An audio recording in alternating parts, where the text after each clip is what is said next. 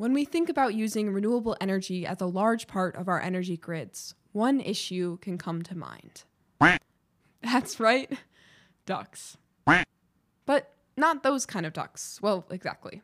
The duck curve is a big issue in renewable energy. This graph shows the difference between electricity demand and solar energy production throughout the day. The graph starts in the middle, when energy needs are somewhat high in the morning, and those needs will drop midday and then shoot up at night. But solar energy, on the other hand, is high during the day and not at night. This graph, if you squint a little bit, kind of looks like a duck. But it represents a big issue with renewable energy. How can we supply energy during these peak demand periods when the sun isn't shining? One way to do that is by storing the extra renewable energy created in the day to use during the peak periods. Today on What's Up Wisconsin, we're talking about how we store energy for a renewable powered future and new technologies in battery storage.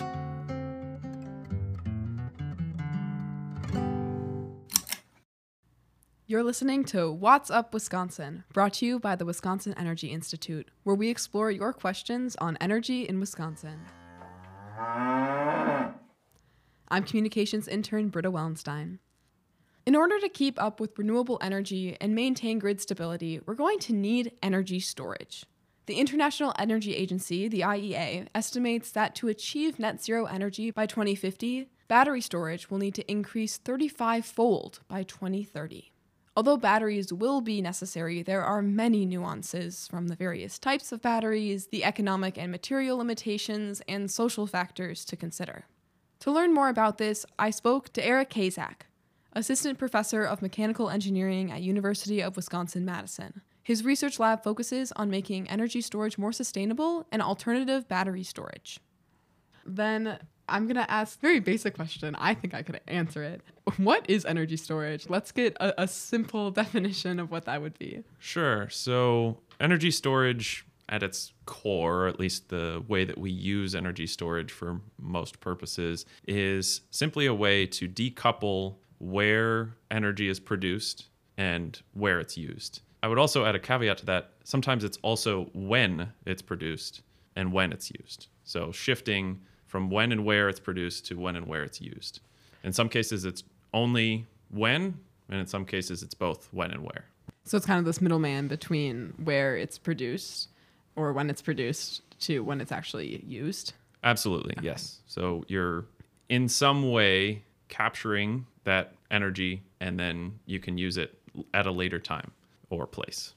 What types of different energy storage are there? For this question, you could think about categorizing energy storage in a few different ways. One would be the mechanism by which that energy is stored. For instance, is that energy being stored in chemical bonds? Is it being stored in some mechanical way? For instance, just lifting up a heavy weight or pumping water up a hill. So that's one way, the mechanism by which the energy is stored. You could also think about categorizing energy storage by what it's being used for. Right? Are you storing energy to be used in a mobile application like an electric vehicle? Or are you storing electricity from solar when the sun's shining and then discharging, say, a battery in the evening when the sun's not out or the wind's not blowing? So that's grid scale storage. And then there's other types of storage, for instance, thermal storage, that could be used to smooth out production. So some, say, a concentrating solar power plant heats up some fluid. Sometimes they use a molten salt during the day, and then that molten salt is still hot once the sun goes down,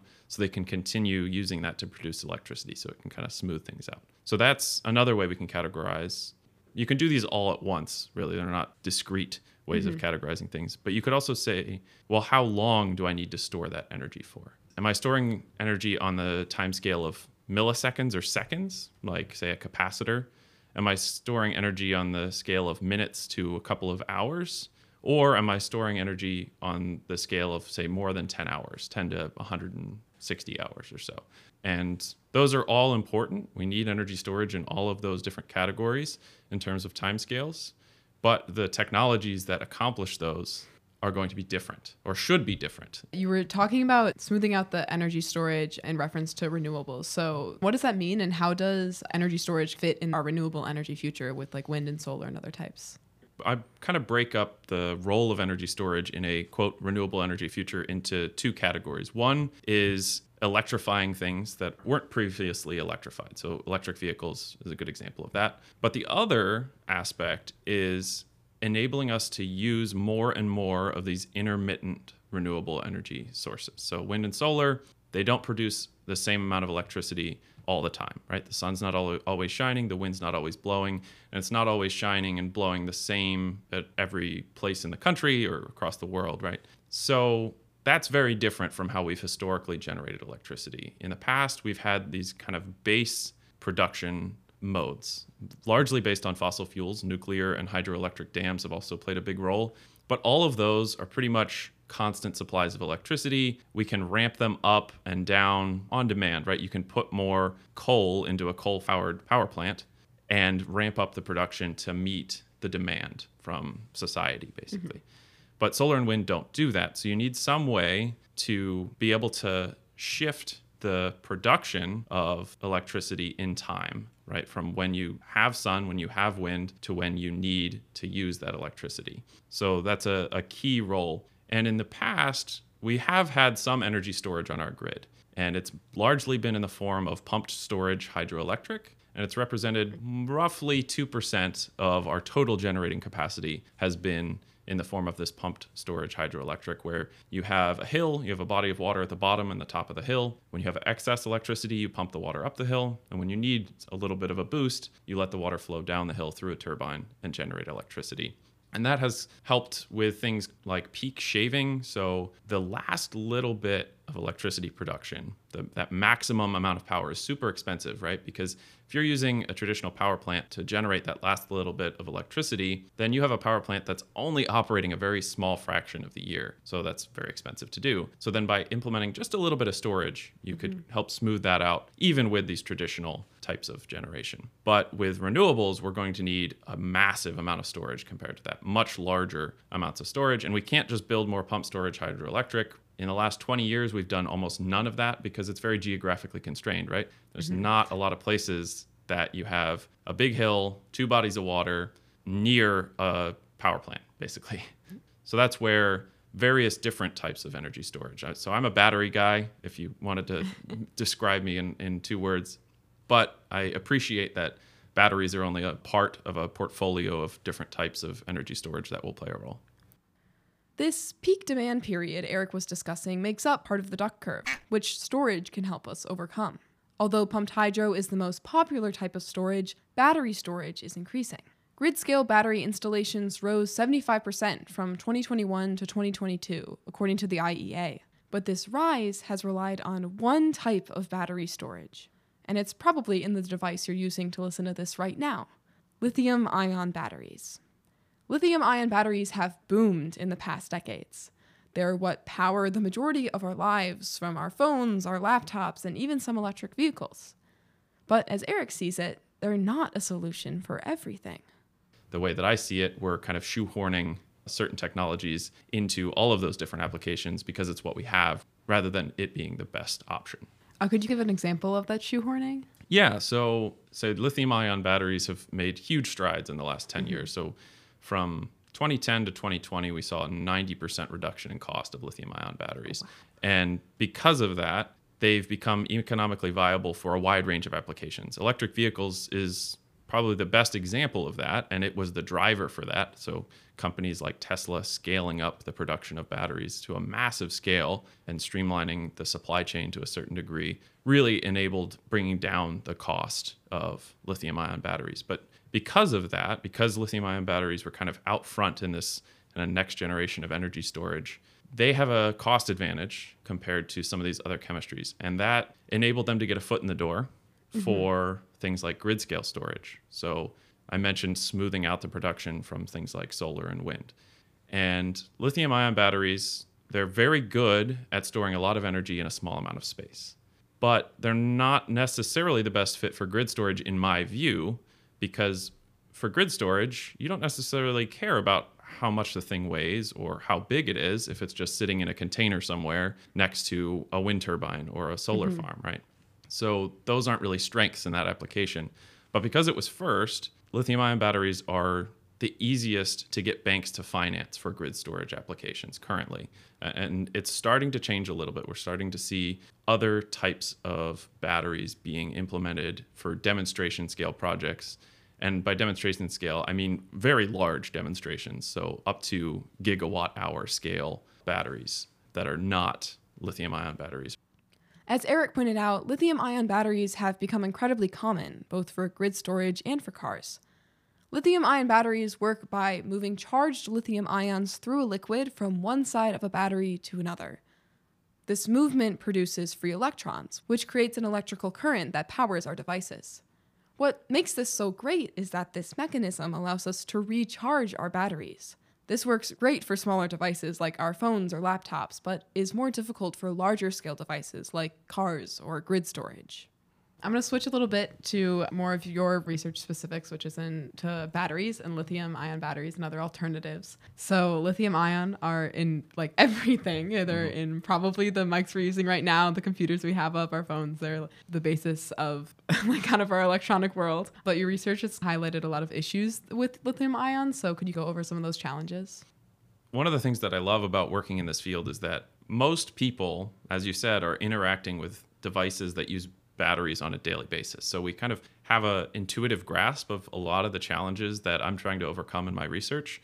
One of those would be fast charging. So how long does it take a device, whether that's your cell phone, your laptop, or an electric vehicle, to go from almost dead to almost fully charged?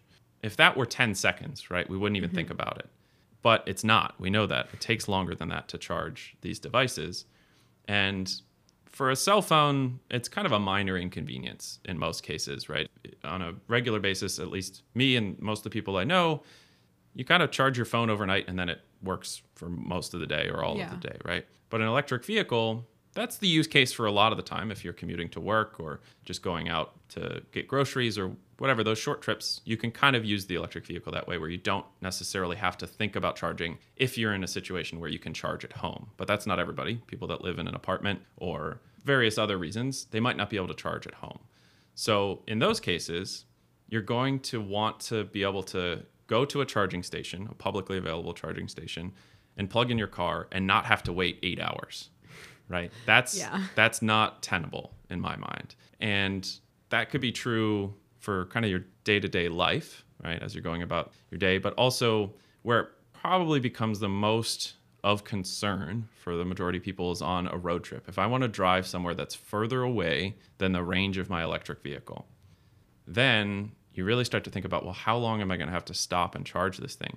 Then the first generation of electric vehicles were very slow at charging. And that was partially due to the batteries. It was also partially due to the infrastructure side. There just weren't charging stations that could supply enough power. We're talking about serious amounts of power here, tens to hundreds of kilowatts. So in many cases, larger than the entire electrical connection to most houses is the amount of electricity that a fast charger uses. So fast charging is key.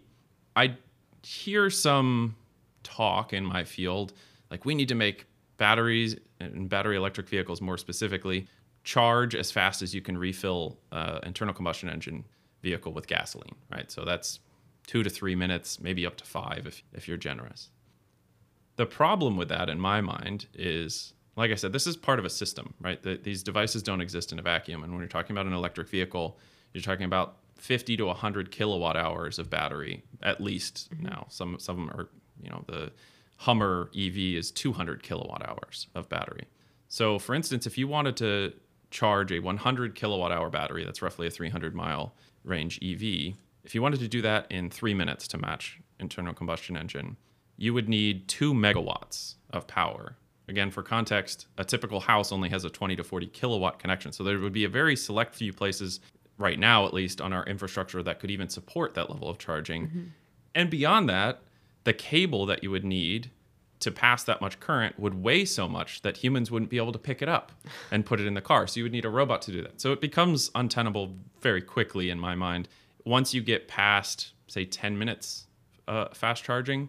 So that's where I think we need to be, somewhere between 10 minutes and 15 minutes to go from, say, 0% or 5% of battery to 80%. The last 20% of charging gets really hard to do fit quickly for kind of deep physical reasons intrinsic to lithium-ion batteries.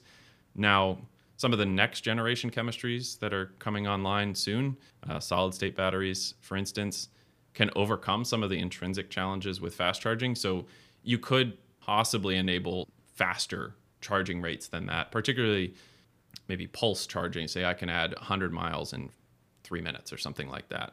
You might be able to do with solid-state batteries. So there's some exciting things on the horizon. There are various alternatives to lithium-ion, both for grid storage and for electric vehicles. One option is solid-state batteries, as Eric mentioned. Solid-state batteries work in a similar way to lithium-ion. Instead of the lithium ions passing through a liquid, in solid-state batteries they pass through, well, a solid, which is denser and can hold more energy for longer. Flow batteries are also becoming increasingly popular for grid-scale storage. Flow batteries use electrochemistry and the transfer of electrons between cells to store electricity.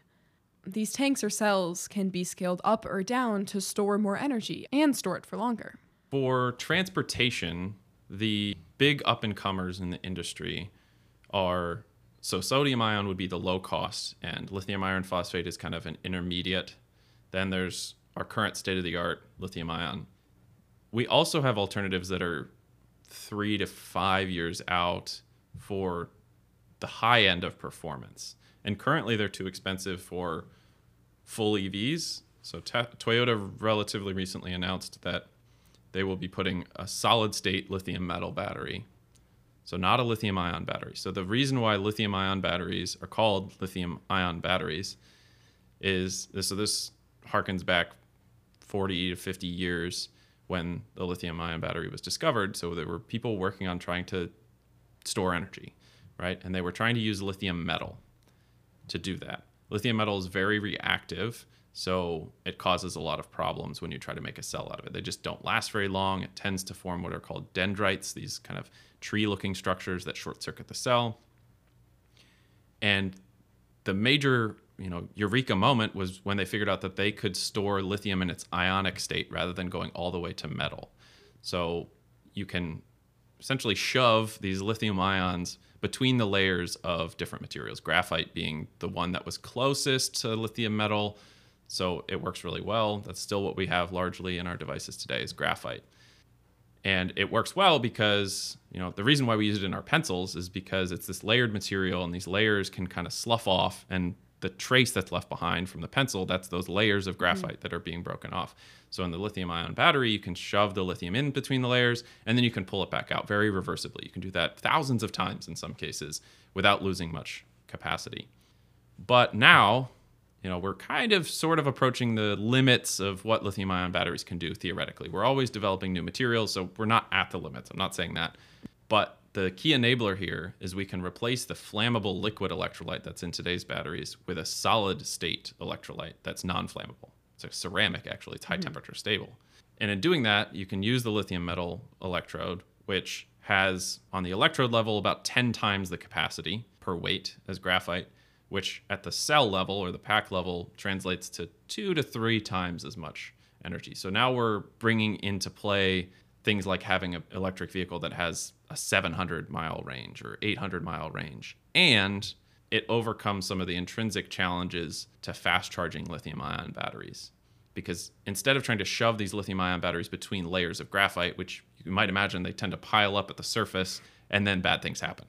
In a solid-state lithium metal battery, you actually are plating lithium metal intentionally. So nothing different is going to happen. There are bad things that can happen. It's less bad. They don't catch on fire. I won't go into too much detail there, but there are alternatives. So I mentioned Toyota, they're going to put these solid state batteries into hybrid vehicle in the 2025 timescale, and several other automotive companies are planning 2028 timeframe for these solid state batteries going in full electric vehicles. So they're scaling up, building large factories. So there's a lot of industry interest in this space right now. That's really exciting. However, lithium-ion and these other battery chemistries use critical minerals. These materials like copper, cobalt, nickel, and lithium, among others, are relatively rare and have a range of problems associated with their mining, including environmental damage, loss of biodiversity, greenhouse gas emissions, and social impacts, like the mistreatment of workers and child labor. But critical minerals are necessary to keep up with renewable energy goals. Electric cars alone have increased in sales by 40% in 2020. EV and battery storage are expected to account for half of the mineral demand growth in the next 2 decades, according to the IEA. But researchers like Eric are working to find ways to limit the amount of critical minerals needed, and are working to limit these social impacts. There's a number of different materials that go into lithium-ion batteries that are problematic when it comes to environmental impact, social justice impacts, and cost as well. So the 3 big ones right now that are all defined as critical materials by the federal government, lithium is the obvious one. Cobalt is the most problematic one on a per gram scale. And then nickel is increasingly becoming problematic. So about 10 years ago, almost all the batteries, lithium-ion batteries that were being produced were lithium cobalt oxide based. The cathode material was lithium cobalt oxide. And we quickly realized that cobalt, which was coming from the Congo, which is extremely problematic from a geopolitical standpoint, from a social justice standpoint, from an environmental impact standpoint, from a cost standpoint, really bad. So quickly, the industry started pivoting and figuring out ways that we could reduce the amount of cobalt going into these batteries. We did that largely by increasing the amount of nickel in these batteries. We were replacing cobalt with nickel. As a result, we did successfully reduce, and in some cases now we're even fully removing cobalt from the batteries, but nickel is now becoming a huge problem, both from cost and impact standpoints. For the nickel and cobalt side, there are alternatives. So Tesla has started putting lithium iron phosphate into their economy level vehicles, their Model 3s, because it completely removes the nickel and the cobalt from the battery at the cost of slightly reduced performance. But in my mind, it's definitely worth it. It still has lithium in it, but some other problems. There are also alternatives for lithium. They're completely different chemistries, but sodium-ion batteries are now becoming more common in the space. We have no vehicles in the US yet that I'm aware of, at least, that are using sodium-ion batteries, but in Asia, there are now vehicles coming online with sodium-ion batteries. The performance won't be as good. You won't have as long of range, but that will help overcome some of these challenges. Another option for long-term grid storage is iron-air batteries, which is being researched at Form Energy in Minnesota. We all know iron from probably its most annoying property, rust, but we can make energy from that chemical reaction. So it's essentially reversible rusting. They made an electrochemical cell where they can, instead of just, having a piece of iron rust out in the open air, they split apart the 2 half reactions that are involved in rusting, so then they can get voltage out of it. And then they can drive it the other direction too. If they apply a voltage, you can strip the oxygen off of the iron, produce oxygen and iron. So that's really exciting because iron is very earth abundant, right? And oxygen obviously is everywhere. So in theory, you could scale this up to a really, really massive scale. Now, the technology is not nearly as mature as lithium-ion batteries. This is one of their early demonstration scales. But hopefully this will prove that this can be done at this scale. It can be done cost effectively, safely. That's another benefit of the chemistry. It's intrinsically safe, not flammable. It would extinguish a fire that was in the building. There's a lot of exciting stuff going on there. Despite the complications in the battery storage industry, Eric is optimistic for the future. He's alongside a new cohort of researchers at the College of Engineering at UW-Madison looking into energy storage. They work as a part of the college's Clean Energy Community Initiative. There's a few of us that work on batteries. There's hydrogen fuel cells and electrolysis. There's various different areas within energy storage, and they're throwing a lot of resources and support behind that. So over the next couple of years, I'm really excited to see what comes of that. And we're now engaging with industrial partners, so different companies in the state of Wisconsin and around the country as well, that are really interested in supporting energy storage research and kind of having exchange of ideas here at UW-Madison. The optimistic outlook here is that there's a lot of very smart people working on a lot of different, very promising technologies that all have a role to play in this future sustainable society. It's not going to be some silver bullet that comes in. It's not lithium-ion batteries that are going to solve all our problems. Lithium-ion batteries have a role to play in this future. But so does thermal storage. So does flow batteries, so does hydrogen. They all just need to be used in the way that makes the most sense, right? We need to be mindful and intelligent about when and where we use each of these technologies. But I think the outlook is very positive in terms of getting to where we want to go because of all of these promising technologies, and not just the technologies, but also the people that will be using them in smart ways. Thanks for listening in. Do you have questions about energy? Wondering how new energy solutions are taking off in Wisconsin? Let us know by sending an email at communications@energy.wisc.edu or tweet UW Energy and tag WhatsUpWI.